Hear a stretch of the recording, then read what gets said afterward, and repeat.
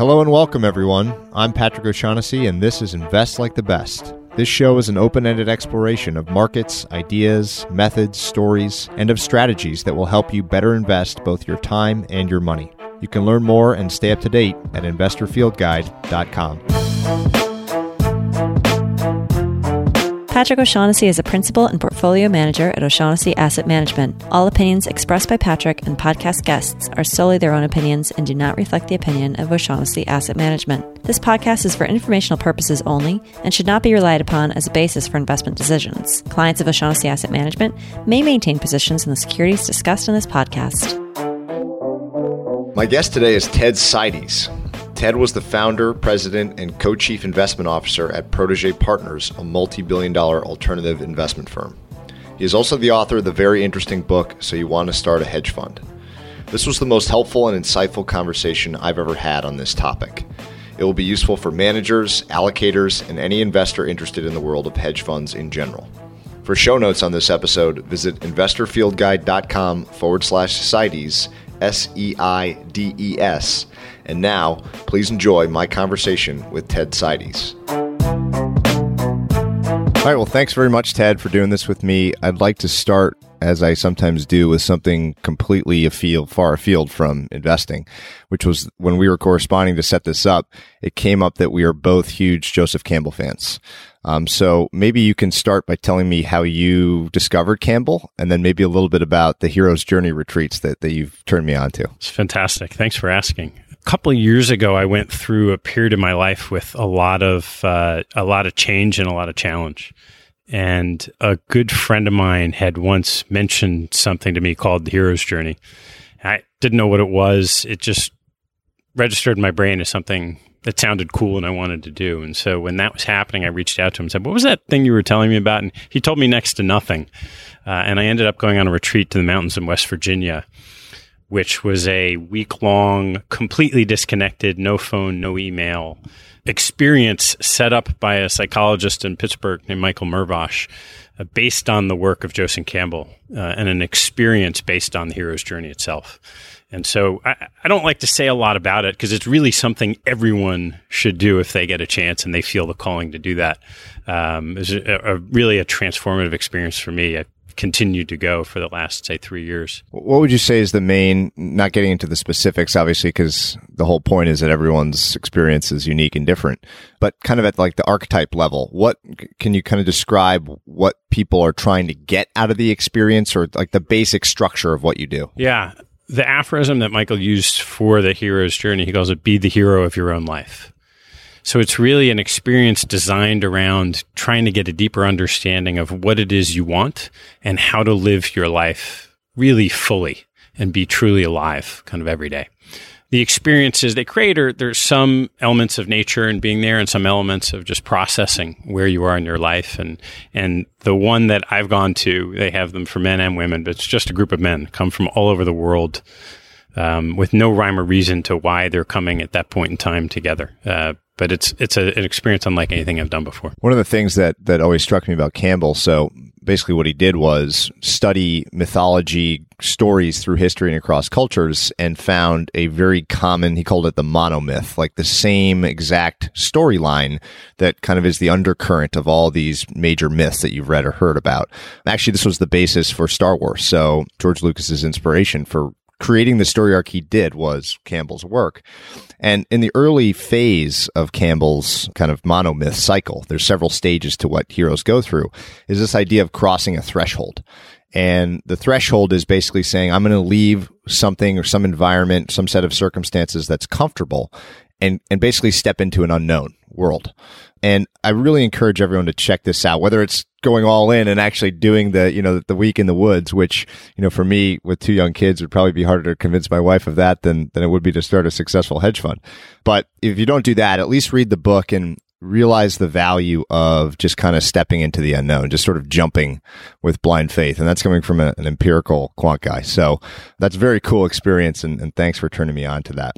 Before we get into specifics around kind of the current state of the hedge fund world, I'd love to hear kind of your own backstory. So maybe starting with early days working at Yale. Sure. I graduated from Yale back in 92.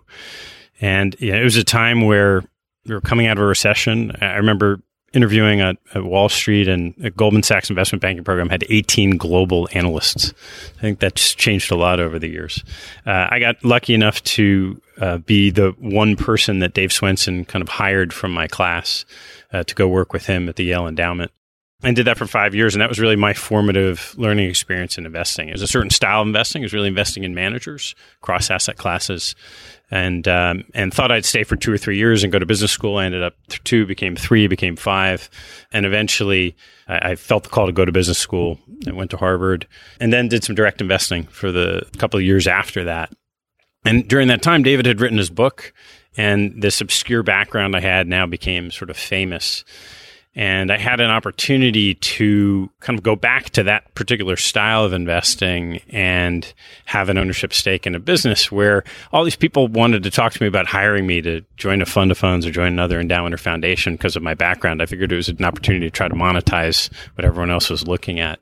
So I did that, and back in 2001, 2002, formed what became Protégé Partners, which still is a hedge fund of funds focused on investing in smaller funds and then blending regular kind of fund of funds investment with seeding of new hedge funds. Maybe touch on some of the key formative lessons that you learned from Swensen specifically. We were talking a bit offline about how him publishing that book, obviously it's a huge moment, a monumental moment in the history of certainly like the management of endowments, foundations, created that endowment model that so many people followed, which may have eroded a bit of his own edge.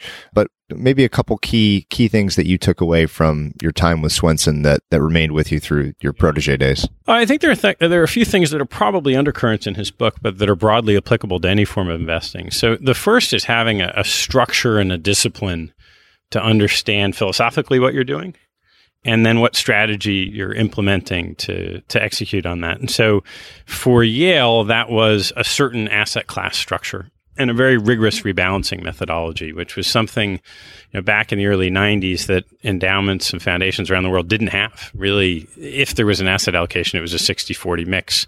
And what you would see was that there'd be this theoretical 60-40 mix, and 2 years later you'd look and the assets would be 70% equities and 30% bonds, depending on what happened in the markets. And that rebalancing strategy is really a disciplined form of buying low and selling high in assets relative to each other. So there was the overall structure, and for them it was an equity orientation and the importance of diversification, and that was really relative to the liabilities of an endowment, which were next to none. And then the implementation was a lot about sort of how do you understand who's in your network and what your competitive advantage is, and then how do you decide to go about who you partner with and how do you do it. And what Yale did really brilliantly was create a set of rules that they thought, generally speaking, are conducive to success in investment management, and with very few exceptions, stuck very rigorously to those rules. Kind of like an Atul Gawande checklist manifesto take on this very early on before anyone was doing that. What were maybe, I'm sure this will be applicable throughout our conversation about from the allocator's perspective, finding worthwhile investments or managers. So what were a couple of those checklist items that seemed to work out more often than not in Yale and Swensen's favor? To circle back on one that is talked about very broadly today, but nobody talked about 25, 30 years ago, which is creating a fair deal with managers. So in the hedge fund space, for sure, you hear a lot about fees. You don't hear a lot about what should be an appropriate fee structure between a manager and investors. You just hear the fees are too high. That was something that David and the team thought about back then. And in fact, almost all, if not all, I'm not current, but presumably all of their hedge fund investments have a structure to them that make a lot of sense and any investor would love to be a part of. But they were able to do it by having a first mover advantage and being there. So that was certainly one. One of David's big ones is independent ownership. I have my own views on that, which have evolved. Being in the seeding business doesn't have that. So the notion of independent ownership is, as an investor, you want all of the money that you're paying to go to the management team of that fund. And they stick very rigorously to that.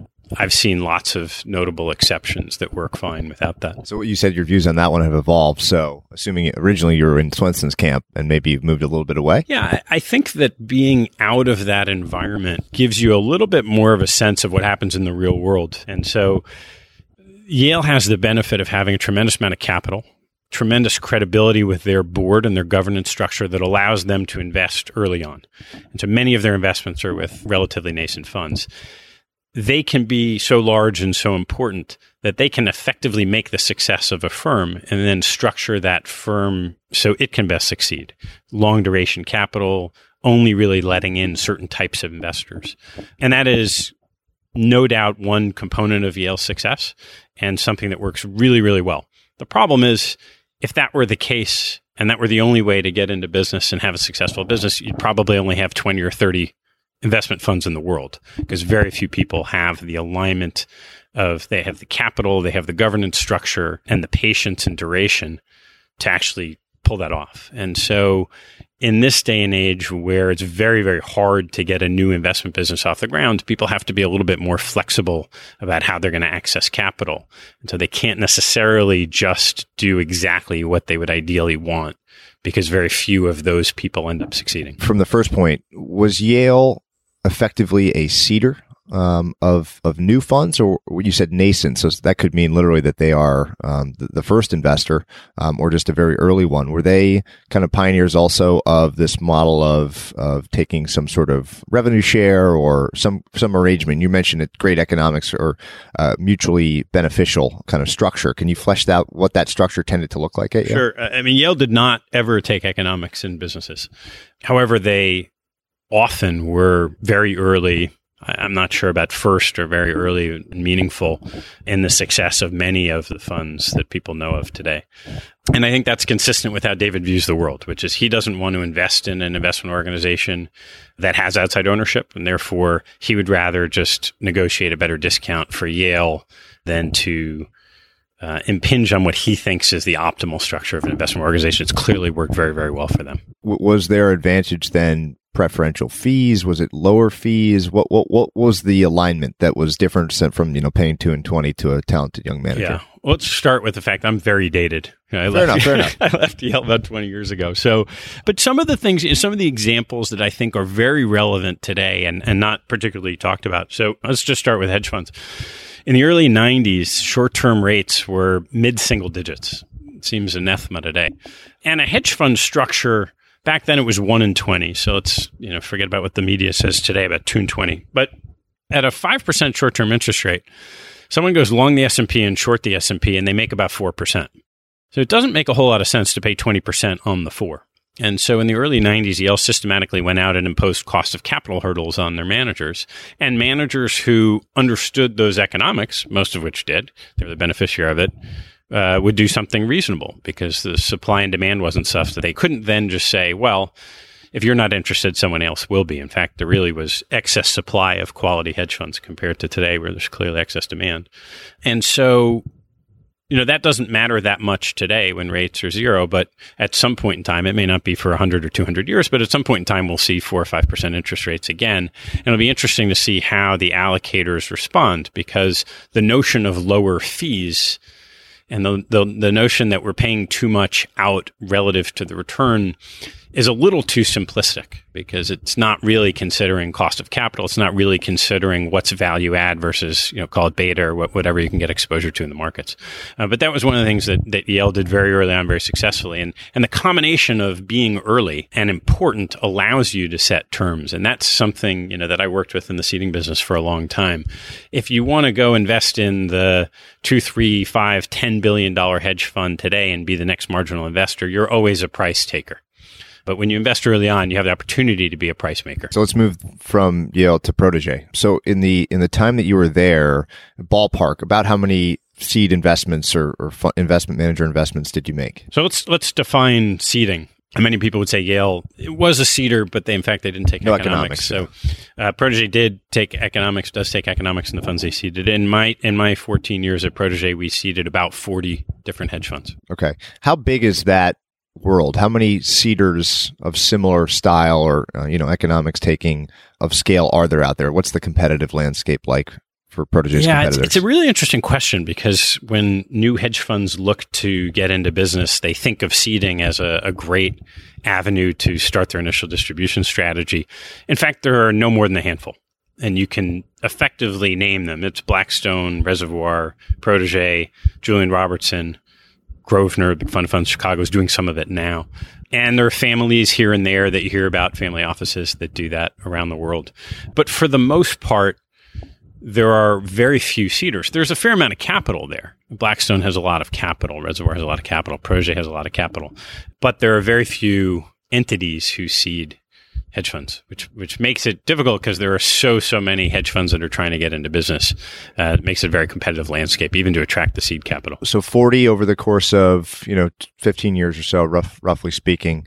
What was the hit rate? What was of the 40? I'm assuming everything I've read, and I'm fascinated with kind of power law distributions of outcomes, where you see, like in the book, when I wrote a book, I learned all about the economics of publishing, where effectively the winners, the couple books that make the publisher's year, actually subsidize the long tail, right? Because had those authors self-published and achieved similar success, they would have made a lot more money. And most of book publishing is a failure. And most startups in any field, but certainly in hedge funds too, are failures. So there seems to be this power law that governs outcomes. So did that apply at Protégé across those 40? I would define it quite differently because Protégé's investment model was one of trying to achieve a certain rate of return relative to the risks that the investors were taking. And in a diversified hedge fund portfolio, that was relatively modest risk. So we used to define success based on the rate of return of the fund we seeded, not whether they achieved great commercial success and therefore added extra returns. The seeding was a way of defraying the extra layer of fees that Protégé charged their investors. And to that end, it was very successful. The easiest way I could measure it was comparing the funds that the returns on the funds Protégé seeded to the returns on the funds that Protégé invested in that weren't seeds.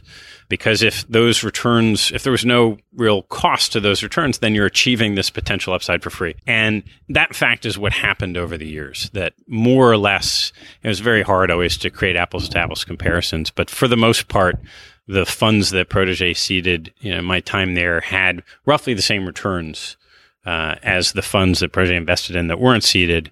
And then you sort of had acquired this optionality for free. How many different, was there a focus in style? There's a million different flavors of hedge fund.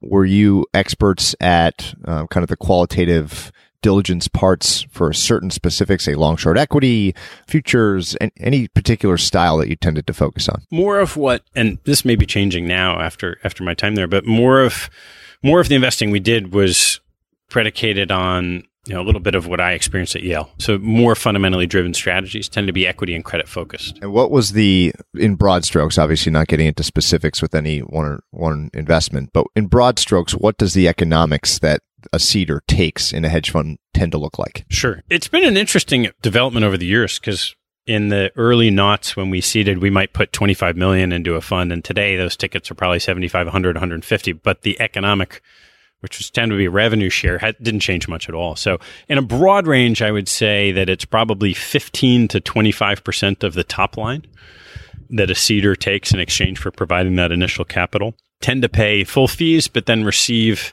that revenue share as sort of a discount on their capital. And those economics might stay the same, or they might change with the growth and success of a firm, sunset. There's all kinds of different clauses that go into those arrangements. So let's get into the particulars of what you looked for. Checklist items of your own, if you will, commonalities across the managers with whom you made investments. If you had to kind of start from most important, and we'll work our way down, what were the most important attributes of a potential manager? Well, it's a people business. So ultimately, you're making an assessment of the individual, typically, that's about to lead this organization. I think if you're simplifying it, you would look at, is this person a talented analyst? If they are they going to be a talented portfolio manager? If they are they going to be able to build a business out of it? There are many, many things you can imagine that go into the assessment of each of those. And there's also a function of the environment. So when Protégé started, you didn't really have a lot of people that had experience as hedge fund portfolio managers. So oftentimes you'd have someone spinning out of a big hedge fund in quotes, then the largest were probably $1 billion in assets. And that analyst typically never had real training as a portfolio manager. Today, you see not only people who have maybe managed a sleeve at a big fund, some people who have started their own, and at times you have people that have run successful hedge funds for one reason or another, gave back the capital and want to get back in business. And in getting back in business, capital is so scarce, they look for seeders. So there's all kinds of, now you tend to have experienced portfolio managers. In some instances, you even have people who have built successful businesses in the past looking to do that again. So let's get into the business part a little bit, because obviously you need someone with investing skill if they're going to ultimately be successful. And we can, of course, debate whether that skill exists at all. But assuming investment skill, let's say even a repeatable process, which is kind of seems to be on everyone's checklist these days, that it can't be a shoot from the hip, instinct, Soros's back is hurting kind of manager. How often was the business side of things an issue in early days? The business side is always an issue. It's a question of what type of issue it is. I think that you could probably break it down into two components. One is operations and the successful running of operations, and the second is the time allocation it takes to build a business. And on the former, there was a study that said 50% of all hedge funds fail because of something in the operations that went wrong. I always thought that was a bit of a simplification of something that was actually happening. So what tends to happen is that someone who's used to dedicating all their time to investing now has to take a significant percentage of their time and either build or oversee operations, manage people, spend a piece of their time talking to clients or trying to raise money from new prospects. And that diverts some of their time and attention from investing. If they don't spend the time on operations, something in operations could go wrong. But more likely, they spend a little bit less time investing, the results aren't as they seem, and then they blame it on the operations. I think operations are similar to going to the dentist, in that when you go to the dentist's office, you have expectations, and the very best a dentist will ever do is meet your expectations. But if the dental hygienist tweaks your gum or something like that, people hate their dentist because of that. Hedge fund operations are the same thing. The investors have no patience, especially in this day and age, of anything going wrong. And so it's incumbent on someone to make sure the operations are done properly, if not best in class. And that, again, just takes some time and attention away from what would be sort of full-time investing. So you mentioned the investors, obviously the key ingredient in all this. If we were to back up to the founding of Protégé, how did you, maybe tell me a bit about how you got your first investors to launch this idea? Yeah, I was fortunate at the beginning of Protégé that I had a business partner who had managed money for some wealthy families and had some terrific relationships. And through those relationships, there was some initial capital that came in, and the family he had managed money for and a couple other families. And then early on, we took on a seed investment from a large, I think it's public, so University of Texas, back in 2002. So the combination of that got us off to a flying start. Just went from there. So now this is obviously a huge issue. There's 7,500 hedge funds, and everyone wants capital. It's hard enough to get in front of one of these seeders, the small handful that there are, who probably don't do that many deals in a given year. So a lot more demand for capital from these people than maybe supply. Can we talk a little bit about raising money? I've, being in this business, having done that aspect of this for a long time, it's harder and harder, a lot harder maybe than even 5 years ago, because of pressures from just going passive, right? So I was at Vanguard on Friday, which is an incredible place, and their frugality is inspiring. And I want to get into fees after this.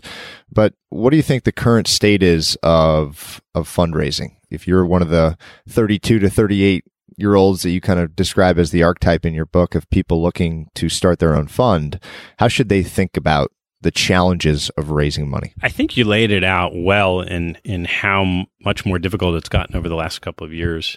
And to give a little broader perspective so people understand, one of the things that always shocked me in seeding hedge fund managers, specifically to talk about long-short equity, these people are in the business of analyzing other businesses and industries, and yet almost never would turn and say, what's happening in this industry? And unfortunately, for people who want to start, if you did that, what you would see is a mature industry where the demand for the marginal hedge fund is much lower than it used to be. And one of the things that's been sobering in the year after I left Protégé is the number of people that reach out to talk about some aspect of their business or strategy. And underlying all of it is this desperation for how can I raise money? And I really wish I had a silver bullet, but nobody has a silver bullet because this is a question of supply and demand. And so what you see is that fewer and fewer funds each year are able to get traction and grow. And the ones that do have everything right. So they have the right pedigree. They might have the right track record. They might have the right initial investors. They might have the right strategy, which doesn't mean it's their particular strategy. It means that in the last 2 years, the investment area and the strategy they're pursuing happens to have done well. And those tend to be the funds that grow. But again, there are fewer and fewer of them. And I think that's probably more of a secular change than just a cyclical one for the hedge fund industry. Yeah. So it seems as though launching into this environment and this trend toward, we'll call it either passive or low cost, I guess you could, similar outcomes here, is secular, right? In 20 years, it's going to be a lot higher than it is today. So maybe touch on the role of charisma in raising money and in having a successful hedge fund launch and ultimately successful hedge fund business. Great question. Great adjective. It's essential. The people who do raise money are the ones that not only have some proven experience or pedigree that show that they're likely to generate returns in the future, but also have charisma. They are able to connect with people.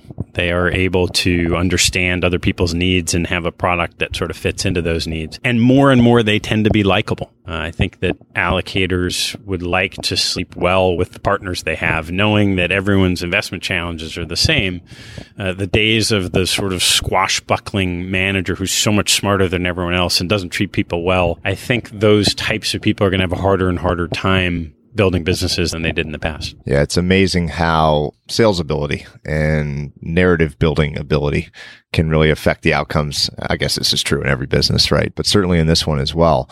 Tell me what you think about the state of fees. This is probably the most important question. One of the things that really struck me in your book was, two sides of the same coin. One, that every single thing has been tried. There's nothing new under the sun, so to speak, that every combination of incentives and deals and strategies, someone's trying it. And they may have failed and it might still work in the future, but you don't probably have a novel idea. And then the second thing is that from an allocator's perspective, they've seen it all. And yet the fees in aggregate charged by hedge funds, and I don't know what exactly they are. Maybe you have a better idea, but they're high, obviously, relative to an S&P 500 index fund. So what do you think? How valid is this concern over fees? How much do they need to come down? What will they look like, in the future? Let's just start by calling fees what they are, which is a clearing price for supply and demand. And what's happened over the last 10 or 15 years is that the investors have gotten more sophisticated about what they were buying. So part of the reason, if you looked pre-crisis, the fund-of-fund investments in hedge funds constituted something like 50 or 60% of all the industry's investments in hedge funds.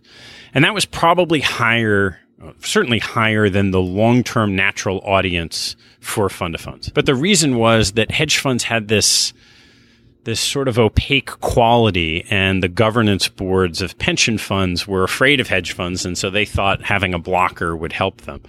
And so just that simple part of what's a hedge fund, that's something we want, in part thanks to Dave Swenson's book and sort of the stamp of approval that he and CalPERS, when they invested in hedge funds for the first time in 2000, gave hedge funds. So you had this period of time where just getting there was okay. Clearly that's changed, and people understand more and more what it is they're buying. You have firms like AQR who have made it a business to try to educate investors and show them the components of a hedge fund and then give them a cheaper alternative to get access to some of those components. So as those things have happened, you have more scrutiny over fees. Some of the scrutiny is simple and is backwards return looking and saying, let's say the number is 1.5 and 20. That's probably about right today. That's too high if a hedge fund can only make 6%. And that's fair because some percentage of what you're paying out. Now, that's not reflective to what's that 6%. Is it 6% alpha? Hey, that's pretty good. We're in a 0% interest rate environment. Hedge funds actually have to pay to play as opposed to in a 4 or 5% interest rate environment like in years past. And so that's where we stand today. If I had to guess and look 10 years out, because I think that's looking at the long game of this is what's most relevant. It always baffled me that a hedge fund, to simplify it, let's call it a long-short equity fund, because that's the easiest for comparison. A long-short equity fund that's charging 1.5 and 20 today, in some sense, is competing with a long-only fund where fees have also come down in active management, and maybe that's an 85 basis point or an 80 basis point fee. And the only difference is there's a pile of shorts that have added very little value over the last couple of years. So I think what you're likely to see is 10 years from now, there'll be an active management fee on the long side. And the hedge funds that are charging a 20% incentive fee, they're really going to be charging a fee on what's truly value added. And that will get measured in lots of different ways. And in an equity world, it might be alpha. It's a little bit harder in a strategy like, say, distressed debt, where maybe there's some correlation to high yield, but the underlying activity is so much different. Almost impossible in macro and CTA type investing to say, what's that other than a trader's edge? And maybe that is worth 20%. But as the fees of what's truly excess return come in, I think you'll see more and more of the fees coming in. The challenge is today there's $2 or $3 trillion invested in an embedded fee structure. And it's going to take a long time for that to evolve. So to give you an example, I had a conversation last week with a very dear friend of mine who runs a multifamily office. And we were talking about a mid-market distressed fund. And he gave me all of the reasons why it wouldn't make sense to pay a 20% incentive fee for the activities that they had.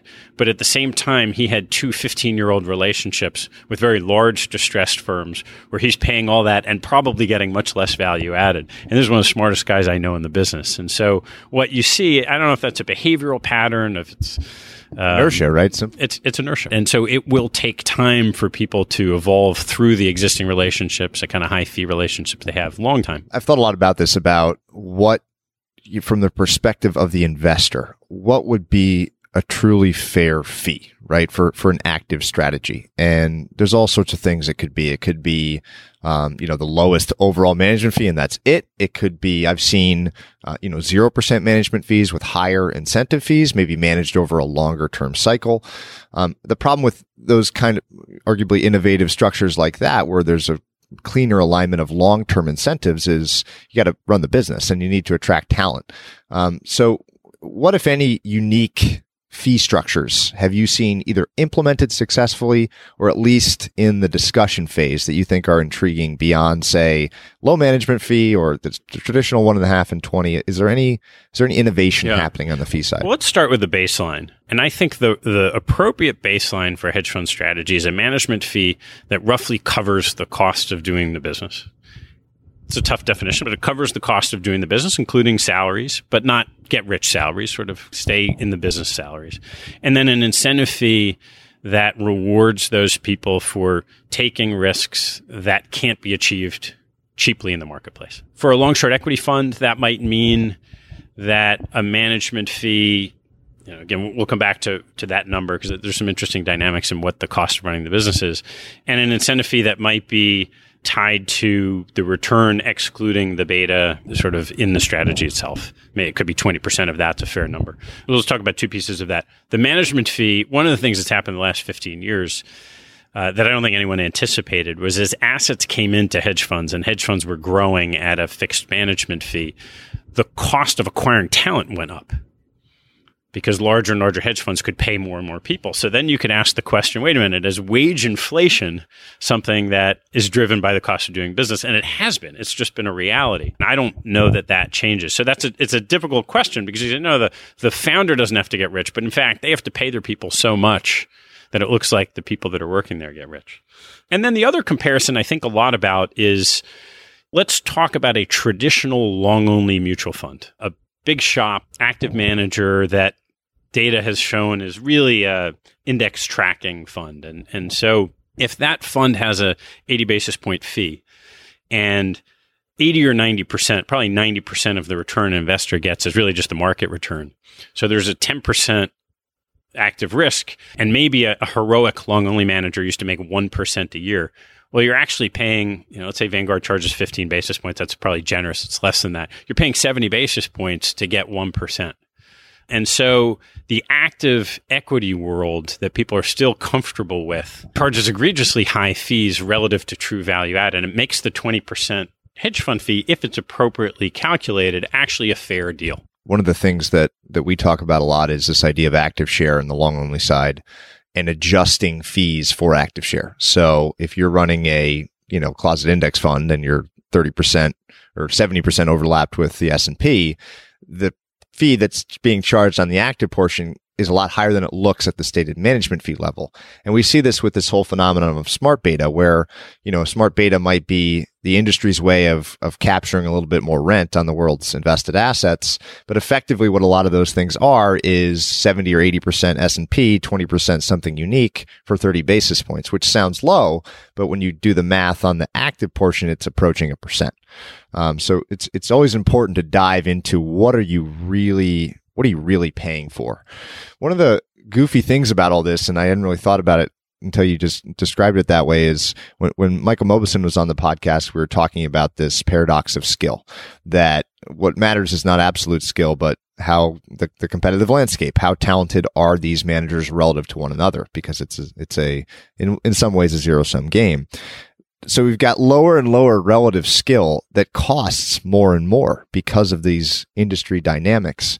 That seems to me like if you were just an alien landing on the planet, like a recipe for disaster, that this environment could crash in a way that markets crash, where everyone wakes up and realizes this is insane. We're paying more for a lower probability of achieving the thing that we think of hedge funds as delivering.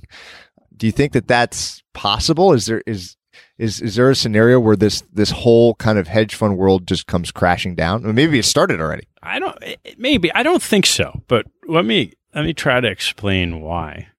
Because I've seen a lot of hedge funds, I've seen a lot of long only funds over the years. Private equity was a whole nother animal. And even if you look at the academic data that consistently maligns hedge funds, what you find is that for whatever reason, this universe of hedge funds on a gross basis adds value, and far more value than the traditional long only does on a manager by manager basis. The problem is that it's being paid away in fees. So one of the reasons why these fees have come up when the competition has gotten higher and therefore, relative skill is harder to assess, is that the required rate of return on a hedge fund portfolio has just gone down and down and down. So let me give you some examples. In my early years at Yale had and still has a bucket they call absolute return. The idea was equity-like expected returns with less risk and certain less correlation to equity markets. And back then, maybe that was a 5 or 6% real rate of return. That was the benchmark. About 10 years ago, I saw Dave Swenson give a speech, and someone had said to him very appropriately, your benchmark for this asset class is, let's call it 5% real. That's a 7% rate of return. For 10 years, you have made 12%. How do you explain that? And he sort of shrugged his shoulders. The point being, you don't need to make 12% if your required rate of return is only 7. That 7% that's real. If you think about 5 points of alpha is really tough. Around that time, the notion of, you have risk parity and portable alpha came into play. And so you had pre-crisis, you had a bunch of pension funds, other institutions that said, we're going to invest in a hedge fund portfolio and effectively buy the beta that we want, and we're going to put this on top. And if you think about what that means, the required rate of return on the hedge fund portfolio dropped from a day when Yale had it at 6% to something that just barely covers the cost of capital. So today that would mean the required rate of return on the hedge fund portfolio might be 1% or 2%. And so even though in the paradox of skill, the relative competition is tougher, sort of the ability to generate sort of performance relative to other more skilled practitioners is harder. At the same time, the required rate of return that many institutions have for their hedge fund portfolio has just gone down and down and down and down and down. So that the large pension fund who is using hedge funds not as an asset class, so they're not taking money and allocating it, they're just putting it on top of their long-only equity portfolio. If they manage risk the right way and they make 2%, they're super happy. And those are huge pots of money. So it's hard. There's this other dynamic. It's not just the fact that, yes, it's tougher. Yes, competition is higher. Yes, returns have come down, all of which is true. It's just that the investors don't require the same types of returns they did to invest in these strategies. Do you know of any examples of managers that, again, I'm fresh off of a discussion with the guys at Vanguard, so my thinking is a bit colored because I think one of the most genius things that they did, obviously, was this mutual structure where the funds own the company. And so the alignment of incentives is perfect for the long-term investor, right? Are there hedge funds that think like that? Could that thinking be incorporated into, let's say we've got a guy or a girl that's got phenomenal talent and is a stock picking genius, and they want to set up a 2-decade, 3-decade, 4-decade, multi-generational successful hedge fund business. Is there a way that we could incorporate that thinking, that kind of mutual thinking, into a business? There is. I actually wrote a paper a couple of years ago about a fee structure that I thought was different and hadn't been used. And to do that, you have to get outside of the investment industry, because as we talked about, pretty much everything's been tried already. And I thought of frequent flyer programs. And so there wasn't, to my knowledge, and now I only know of one or two that exist, a fee structure that would go down over time based on the duration of an investor's time with the manager. So you have seen discounts for size. You have seen early discounts. Once in a while, I know of only a few examples, you have seen managers reduce their fees for everyone just as their business grows. But the notion of almost a frequent flyer discount is obvious on the surface because everyone goes in thinking they are a long-term investor, but we know that the data shows that's not the case. But there's also a governance issue that comes into play, which you can imagine. Let's say an allocator has money with the manager for 5 years, everything's going well, and then the manager goes through a soft spot of performance. But because they've been there for 5 years, their fees are lower than they will be for a comparable manager. Well, in that board meeting, there's going to be a marginal reason why it might make sense to hang around. And that mostly doesn't exist. The switching costs, certainly in the hedge fund industry and probably all of asset management, are just way too low. Now one of the things I learned was the number of people who said to me, wow, that's a great idea, but there's no real innovation unless it's in a new fund. And that's because people have embedded fee structures. And if you start offering, imagine you're OXIF and you have $30 or $40 billion, let alone the other problems they may be having now, and you want to reward your investors for loyalty discounts. Well, tomorrow you're going to have to slash your fees for everybody because so many of the investors have been around for a long time. Back to this like entrenched, this inertia, right? Yeah, that tremendous amount of inertia in the existing business, but it's also a rational business decision, right? You may say, hey, over time, this is a great fee structure, but once someone's been managing a certain amount of money and they build a cost structure that supports it, it's really, really hard to dramatically reduce the revenue base, almost no matter how high the fees are. People get accustomed to spending into what their management fees are. So it is a real business challenge to make a dramatic change that's just going to slash revenues the next year. Yeah, it seems like a classic dilemma where the first mover people are so used to a certain structure and there's so much inertia that it would be an irrational decision from a business standpoint to offer something really innovative, even if it's great, because innovations diffuse slowly often, and early innovations don't work. And the mindset is hard to change. I think that's true generally. In the asset management industry, what you find for reasons that are a little bit confusing is if you think of just normal business strategy, sort of one of Porter's models of price differentiation and product differentiation, investors really, for the most part, do not select their investment managers based on price. It's much more about perception of quality. And so the manager who's launching, who says, okay, I do think I'm great. And in addition to that, I'm going to create a fee structure that's going to be much more sustainable, that's going to reward people over long periods of time. That in of itself, even if it's the only fund that has that, does not get money in the door. What about something radical? And this may not even be legally possible. I don't know. But knowing what we know about psychology and certain biases, there's this endowment effect where something you have, you think is more valuable than when you didn't have it.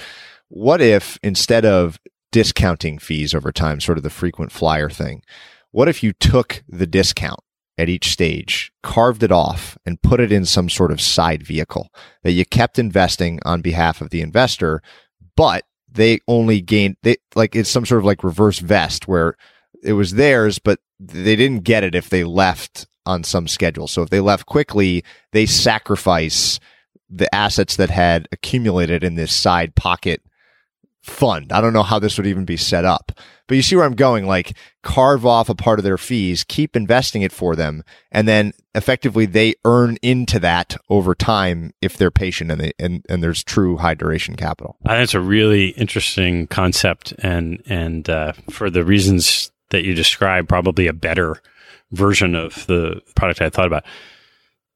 If it didn't get traction, I would guess it's because those amounts are just going to be too small for a long time to sort of notice. It's one thing if it's an endowment. It's another thing if it's like a penny that you're calling an endowment. Yeah, it just seems like, God, there's got to be some way of alignment that can make this work, because it's true. Like so much of the real talent is over the last 15 years is left long only, and it's in the hedge fund world.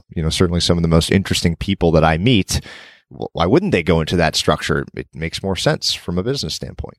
So maybe we could talk a bit about some unique styles of funds. One of the things that we've realized, and again, our business is long only, so it's different, is that just the standard, people need another large value manager like they need a bullet in the head.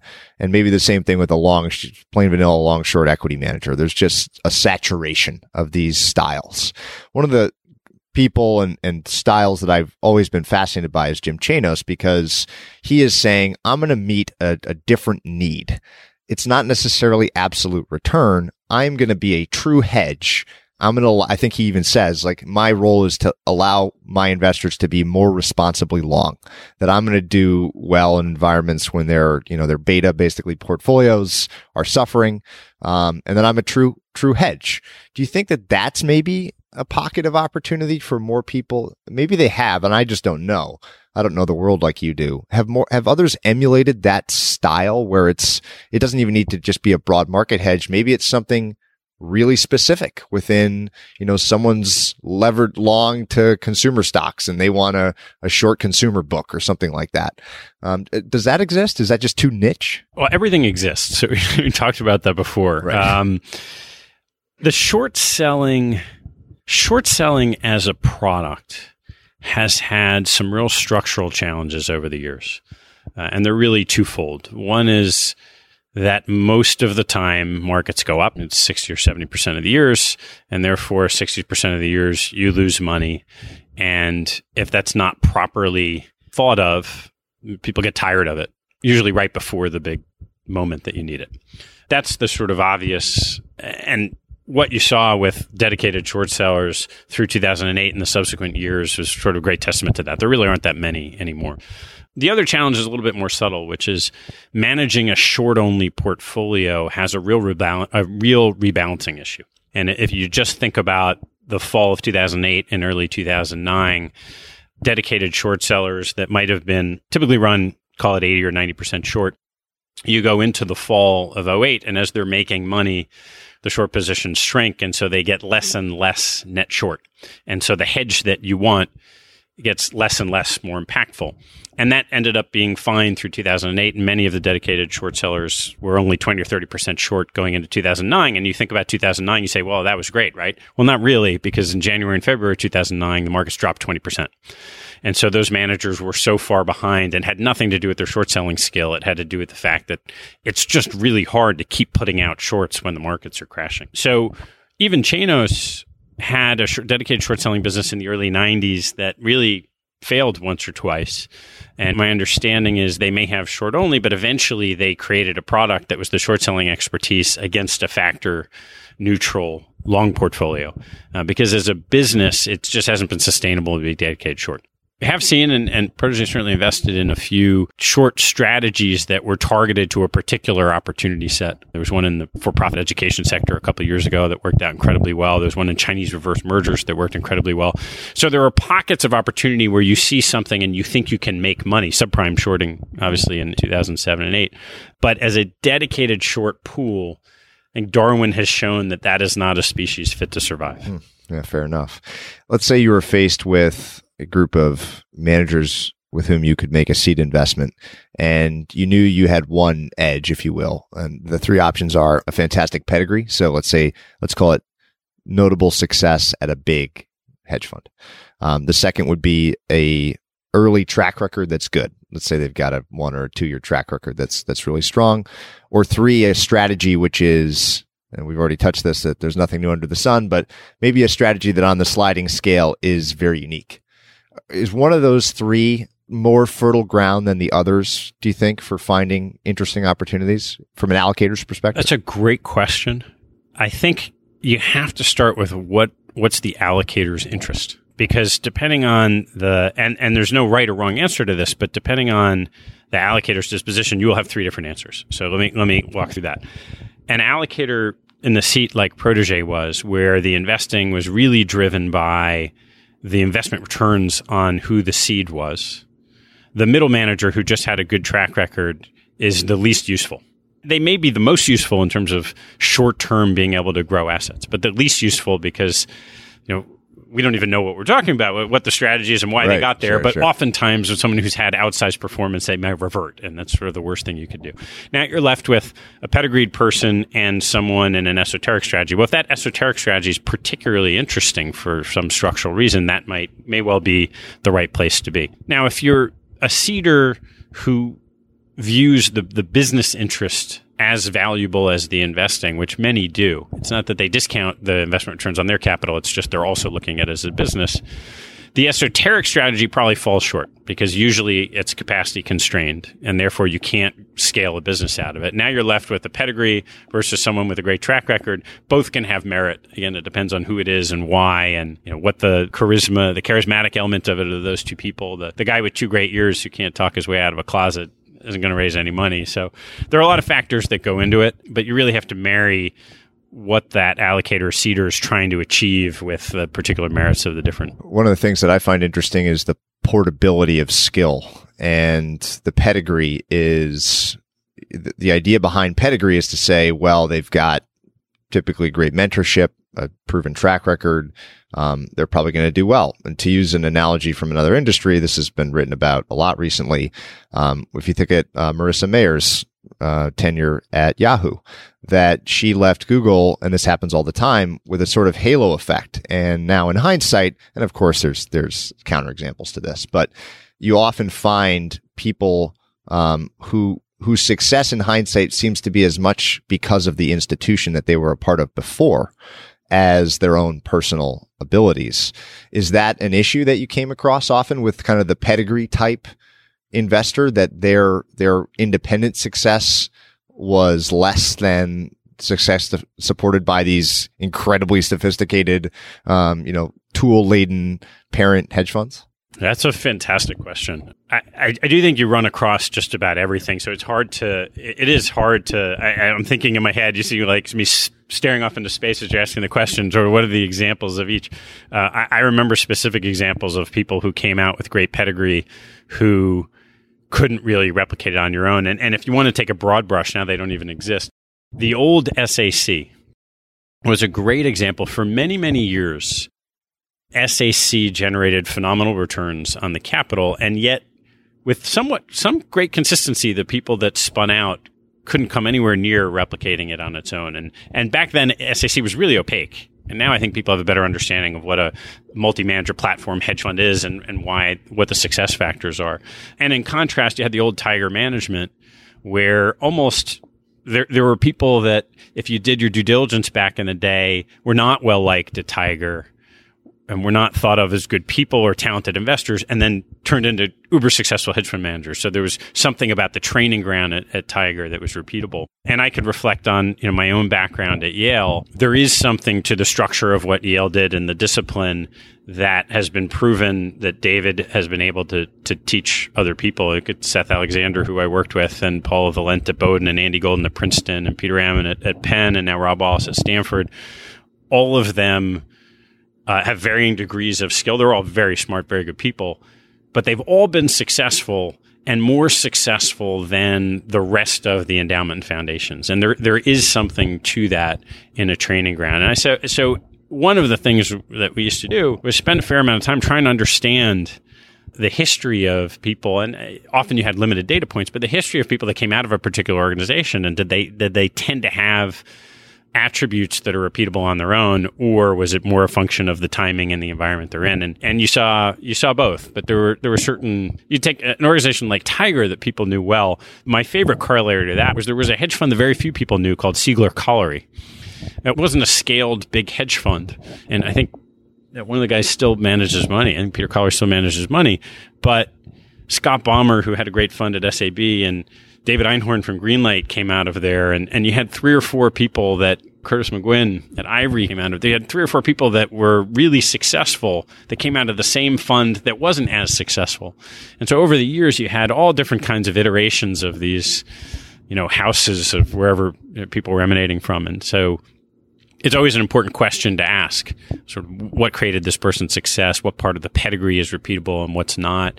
And then a big one that, we haven't talked about is when people stumble and have these people stumbled. A lot of times, if you're 32 to 38 years old, as we talked about in the book, and it happens to be the right time to start a hedge fund, those people are on a track, right? They've gone to the right school, they've had the right job, they've had great success in their career.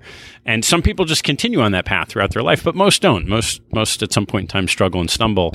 And sometimes it's only at those moments in time where you start to see things like resilience and tenacity that some people can make it through that and others have a harder time. One of my favorite lines from the book is you go through the checklist of attributes of successful managers. And then at the end of it, you say, now this set of characteristics describes more failures than successes. And coming back to this idea of luck and random outcomes where 2 guys with the 2 girls with the same exact pedigrees, one works and one doesn't. It's got to be a huge challenge from the allocator's perspective. So if you think about advice to allocators, how much diversification should there be across, if the whole idea behind a seeding business is you're diversifying, right? You're capturing that phenomenon that, hopefully you hit some real big wins from an investment and business standpoint and acknowledge ahead of time you're going to have losses. So what's the right mix and fewer people are doing this these days, but if an allocator has a dedicated hedge fund or alternatives allocation, what's the balance between over concentration and over diversification? I don't know the answer to that. It's really a function of the risk tolerance of the governance decision-making body. So for some allocators, that might be a fund of funds, that might be their clients. For endowment foundation, it might be their board. And risk tolerance isn't something you just, hey, let's have a questionnaire. Oh, great. So we know we can withstand 10% drawdown. But through time and experience, you start to get a sense of the losses that people are comfortable with. And that renders itself to the level of, let's call it concentration. What we know is that more concentration is better. That has to be dovetailed with some level of skill, right? If you have no skill, concentration is a lot worse, but then you probably should just be indexing. So if we assume there's some level of skill, whether that's in the allocator's ability to pick a manager or the manager's ability to pick securities, the data and research has shown that concentration is better, but it also comes with more volatility. And so I don't know that there are specific numbers, but that's the equation people have to understand is sort of what's their conviction in their skill. The more conviction you have or the more skill you have, the more you should be able to concentrate either in your best manager picks or the manager in their best security picks. And what are the consequences of that in the periods of time when you're wrong? Can you tell me about the most memorable investment in the Protégé days? So of the 40, let's call them, what one sticks out and what's the story behind it? Well, the one that obviously sticks out isn't one of the 40. I mean, Protégé probably made 200 investments. 40 were seeds. The most obvious one that sticks out was Protégé was the largest day one investor in John Paulson's subprime fund. The reason it sticks out for me isn't just the sort of windfall that came from it, but I was always more amazed at other people that invested in that fund because our pattern to get there made a lot of sense. We had very bearish views on high yield debt starting in 2004 and had been short high yield debt with a manager on a risk reward. You can say, okay, we're paying 6% and that became 5%. You're paying out 4%. And if it really worked, you're going to make 20 or 30 points. And then someone comes in with a presentation that says you're going to lose 8% a year. And if you're right, you're going to make 10 times your money. And we now know all the reasons why. But at the time, it didn't take a lot of work to start calling around and saying, are these things real? These no-doc loans, all this crazy stuff that Michael Lewis and now movie theaters everywhere show. But it was a lot different to say, hey, we have a risk reward and a view that we already have that says we're going to make 4 up for 1 down, and now someone's showing us 1,000 up for 1 down. What do you do? And living in the Northeast, it was pretty tangible to feel the growth in the real estate market. There's just anyone who owned property, the prices just seemed to go up and up and up and up and up, and you could see the data. So the notion that that would slow down, especially if you're trained as a value investor and believe in reversion to the mean, it wasn't that much of a stretch to get there.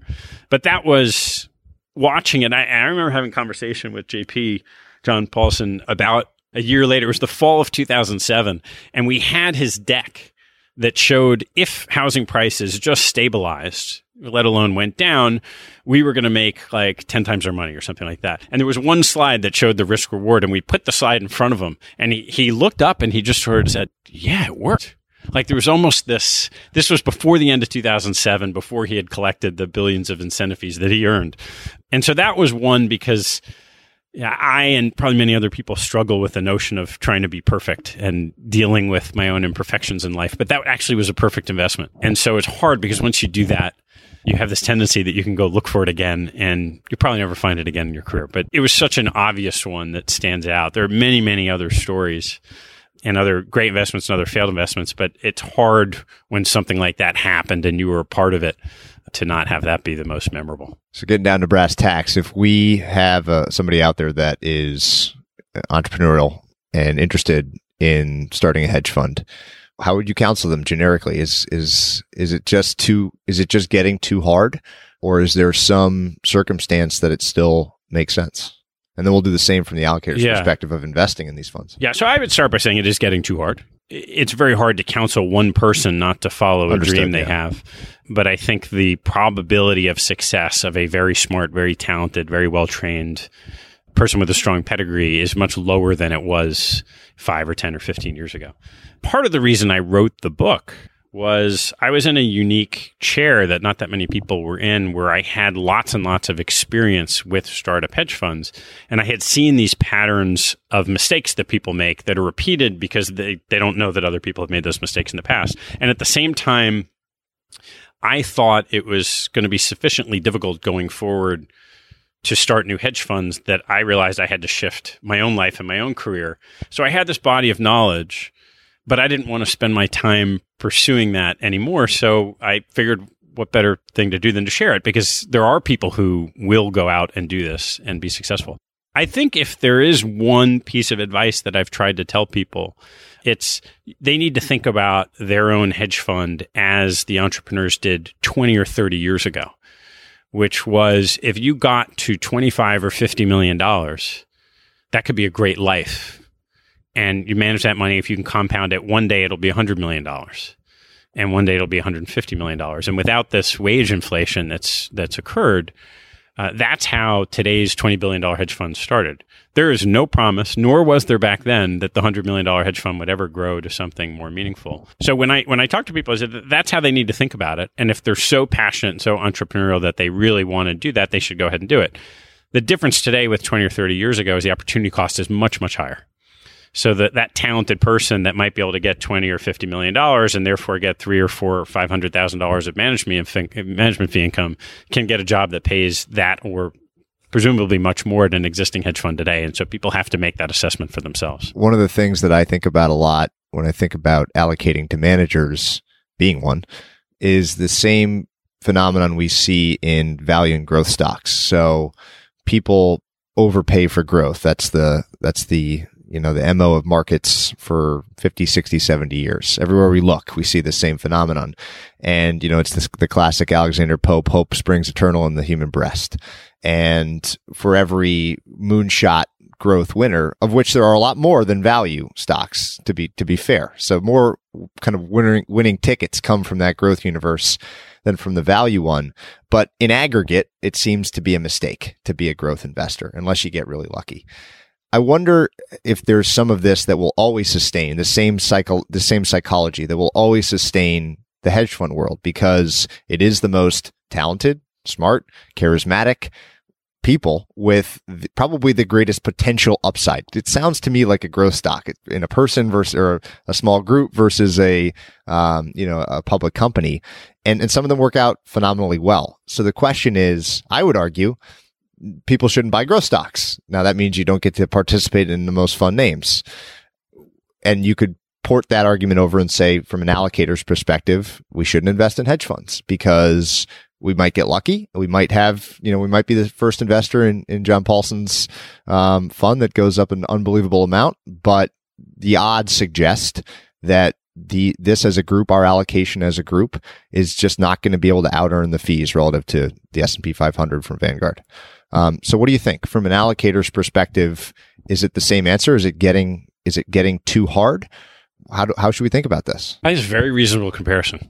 And you have seen certain institutions abandon hedge funds. And if I looked at those institutions, they tend to be large pension funds with challenging governance bodies where the hedge fund allocation was fairly material anyway, but the noise around fees was high. I think that the default to have an allocation of hedge funds in a portfolio probably doesn't make any sense.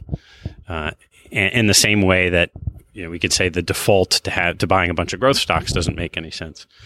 But hedge funds structurally have done two things over time, only one of which we've seen in almost the last decade, that you don't get access to in the long-only world. And so the first is manage risk. So a well-managed hedge fund, even a long-short equity hedge fund, the way that returns have generated equity-like returns over time is by underperforming in the up markets and protecting capital in the down markets, but with a positive skew. We've had such strong equity markets that you would expect hedge funds to underperform, but we haven't seen that period of time. And there have been pockets, there have been months where hedge funds look like they're crowding over each other and the downside returns aren't what people expect. And so that might be the case. But the other piece is this notion of innovation in the capital markets. And there have been so many pockets of opportunity, subprime mortgages being one, where if there is something askew in the capital markets, it is hedge fund managers that find it, and sometimes en masse. And we just haven't seen that in a long time, and certainly anything on the short side. So there's a lot of people that are crying doomsday right now. You hear warnings from so many different well-thought-of practitioners, and yet the only way to capture that value is to be short something, and it's really the hedge funds that do that. So I'm not sure this is the right time for people to say, given the pricing of equity and credit markets, to say, hey, this is what we should abandon.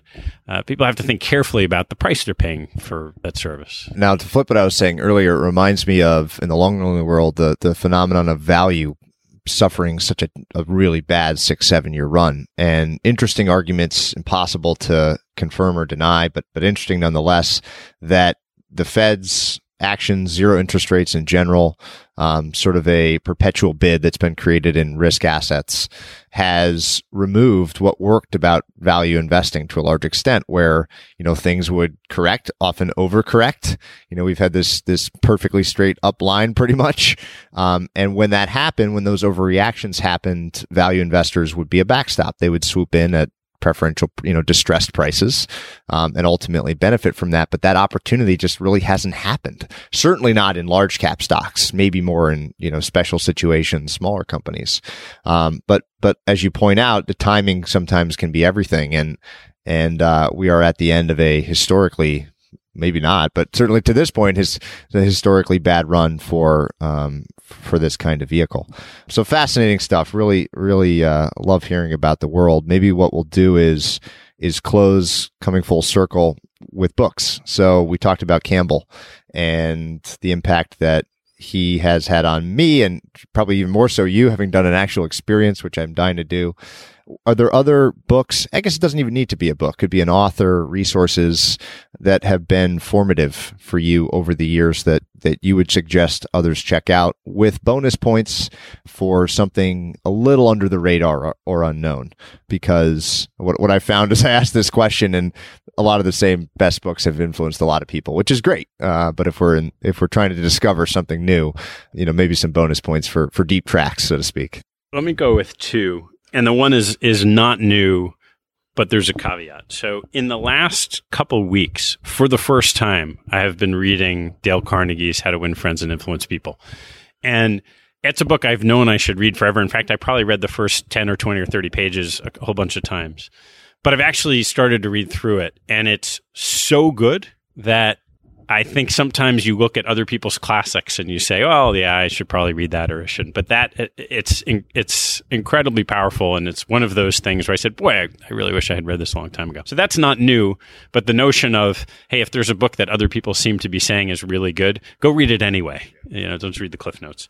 And the one that I have in the last year read and have mentioned to a lot of money managers, and for some reason this book has not gotten the traction that it should have, is a book called Big Data Baseball. It is effectively Moneyball 2.0, written by the beat journalist for the Pittsburgh Pirates, in and around the Pittsburgh Pirates. I think it was 2013, 2014 seasons.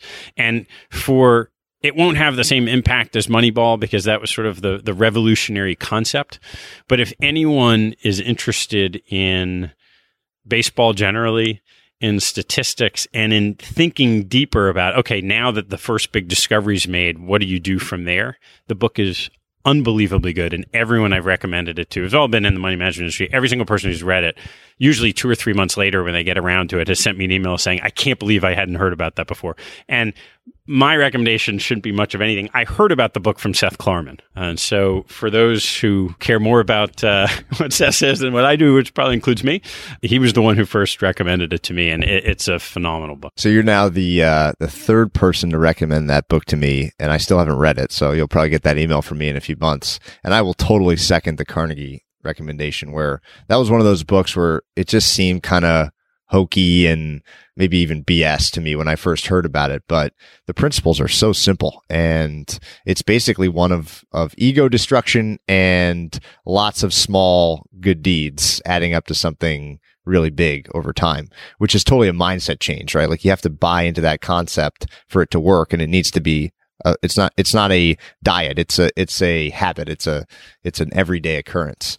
So then that leads to my second to last question, which is, what are the things, and these may be changing as a result of Carnegie, but what are the things that you do every day, habits, I guess you could call them, that you feel are most important or have most positively contributed to your well-being, to your general experience? I would start that by saying I found that the only time of day where I have consistency is first thing in the morning. And so what I do first thing in the morning ends up being those things that create the habits. And I would say there are two, not every day, but most days. One is a short meditation. So I was not a meditator until, in the last year. The concept of sitting down for 40 or 50 minutes, I just couldn't imagine it. But I use the Headspace app. I do 10-minute meditations every day, and that's been, I think, hugely beneficial. And the second is some form of working out. And I've always been kind of a workout nut and a fitness nut, and everything from running to high-intensity stuff, cycling, whatever it is. But there's been one change in the last bunch of months, and it came from having watched Tony Robbins' documentary. Fantastic 1-hour documentary. And the thing I picked out of it was that before Tony goes on stage or in the morning, he jumps on a trampoline for like 5 or 10 minutes to get his body going in the morning. And I don't work out every day. I wish I did. It's not a great word. My life hasn't evolved in such a way that I do get a real great workout in every day. So what I started doing was, in the days that I wasn't working out, I get up and I do, for me, the equivalent of his jumping on a trampoline. I do 50 jumping jacks, 30 push-ups, 30 sit-ups, 30 squats, and I'm done. And it's not I don't view it as a workout, but it gets my body moving. And so those have been hugely impactful. So Headspace is a really neat app, and meditation is like it's kind of like the Mark Twain talked about the classics that everyone says they've read them, but they actually haven't read them. Same thing with meditation. It seems this is this really popular meme that everyone wants to do. And it's incredibly, followed the same story, it's incredibly hard to do consistently, and Headspace really works. I'm curious, what you said it's been beneficial. Can you flesh that out a bit? What about it has been helpful or good or joyous or whatever the adjective might be? It's a cumulative benefit type circumstance. I think, if anything, there's a marginal increase in the sense of calm I have, mostly with interactions with people that trigger emotional responses, that just have more of an ability to see it for what it is, an emotional response, and then not react. And so that's been the tangible thing, I think, that's come from it. There's a book that perfectly encapsulates that, which you may have read, which is Dan Harris's 10% Happier, which was basically his experiment he went through a whole thing. He went and met with Deepak Chopra. He did the whole gamut and was very skeptical, and ultimately says, basically, that's it, that I feel 10% happier, that there is a noticeable, not massive, but a noticeable improvement, and that it is cumulative, that it seems maybe that 10%, this book was a couple years old, maybe that's 20% now or 30%. That seems to be the common experience, that it helps you recognize in yourself trigger reactions that don't make any sense. If you're looking back through the lens of a year, if you're asked a question, okay, a year from now looking back on this, does my reaction make sense? And it helps you identify those and get rid of them.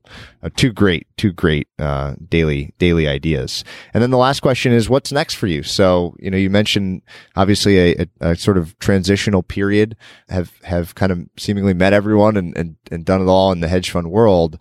What has your interest right now? Maybe it's several things. I've had some friends suggest that my next book should be about career phases and transitions. I think I have enough material. I don't know if I'll have the time to do it right now.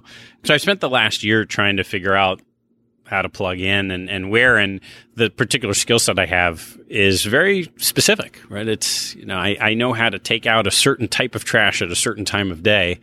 And there's a degree to which that's been a little bit devalued financially in the marketplace. So what I've done, I have 3 or 4 board relationships they're mostly relatively early stage asset management business run by a close friend of mine who used to manage some money for Protégé, an outsourced operations business, so things in and around the asset management space.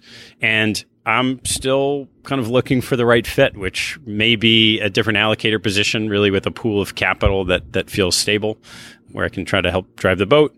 It may be joining an investment organization in a more of a business capacity, and however I can help. But it's really trying to find something that I have conviction in what the underlying product is, with great people. Fantastic. Well, this has been really a blast. I really appreciate your time. Thanks for doing this. Thanks for having me, Patrick. Hey everyone, Patrick here again. To find more episodes of Invest Like the Best, go to investorfieldguide.com/podcast. If you're a book lover, you can also sign up for my book club at investorfieldguide.com/book club. After you sign up, you'll receive a full investor curriculum right away, and then 3 to 4 suggestions of new books every month. You can also follow me on Twitter at Patrick_Oshag, OSHAG. If you enjoy the show, please leave a quick review for us on iTunes, which will help more people discover Invest Like the Best. Thanks so much for listening.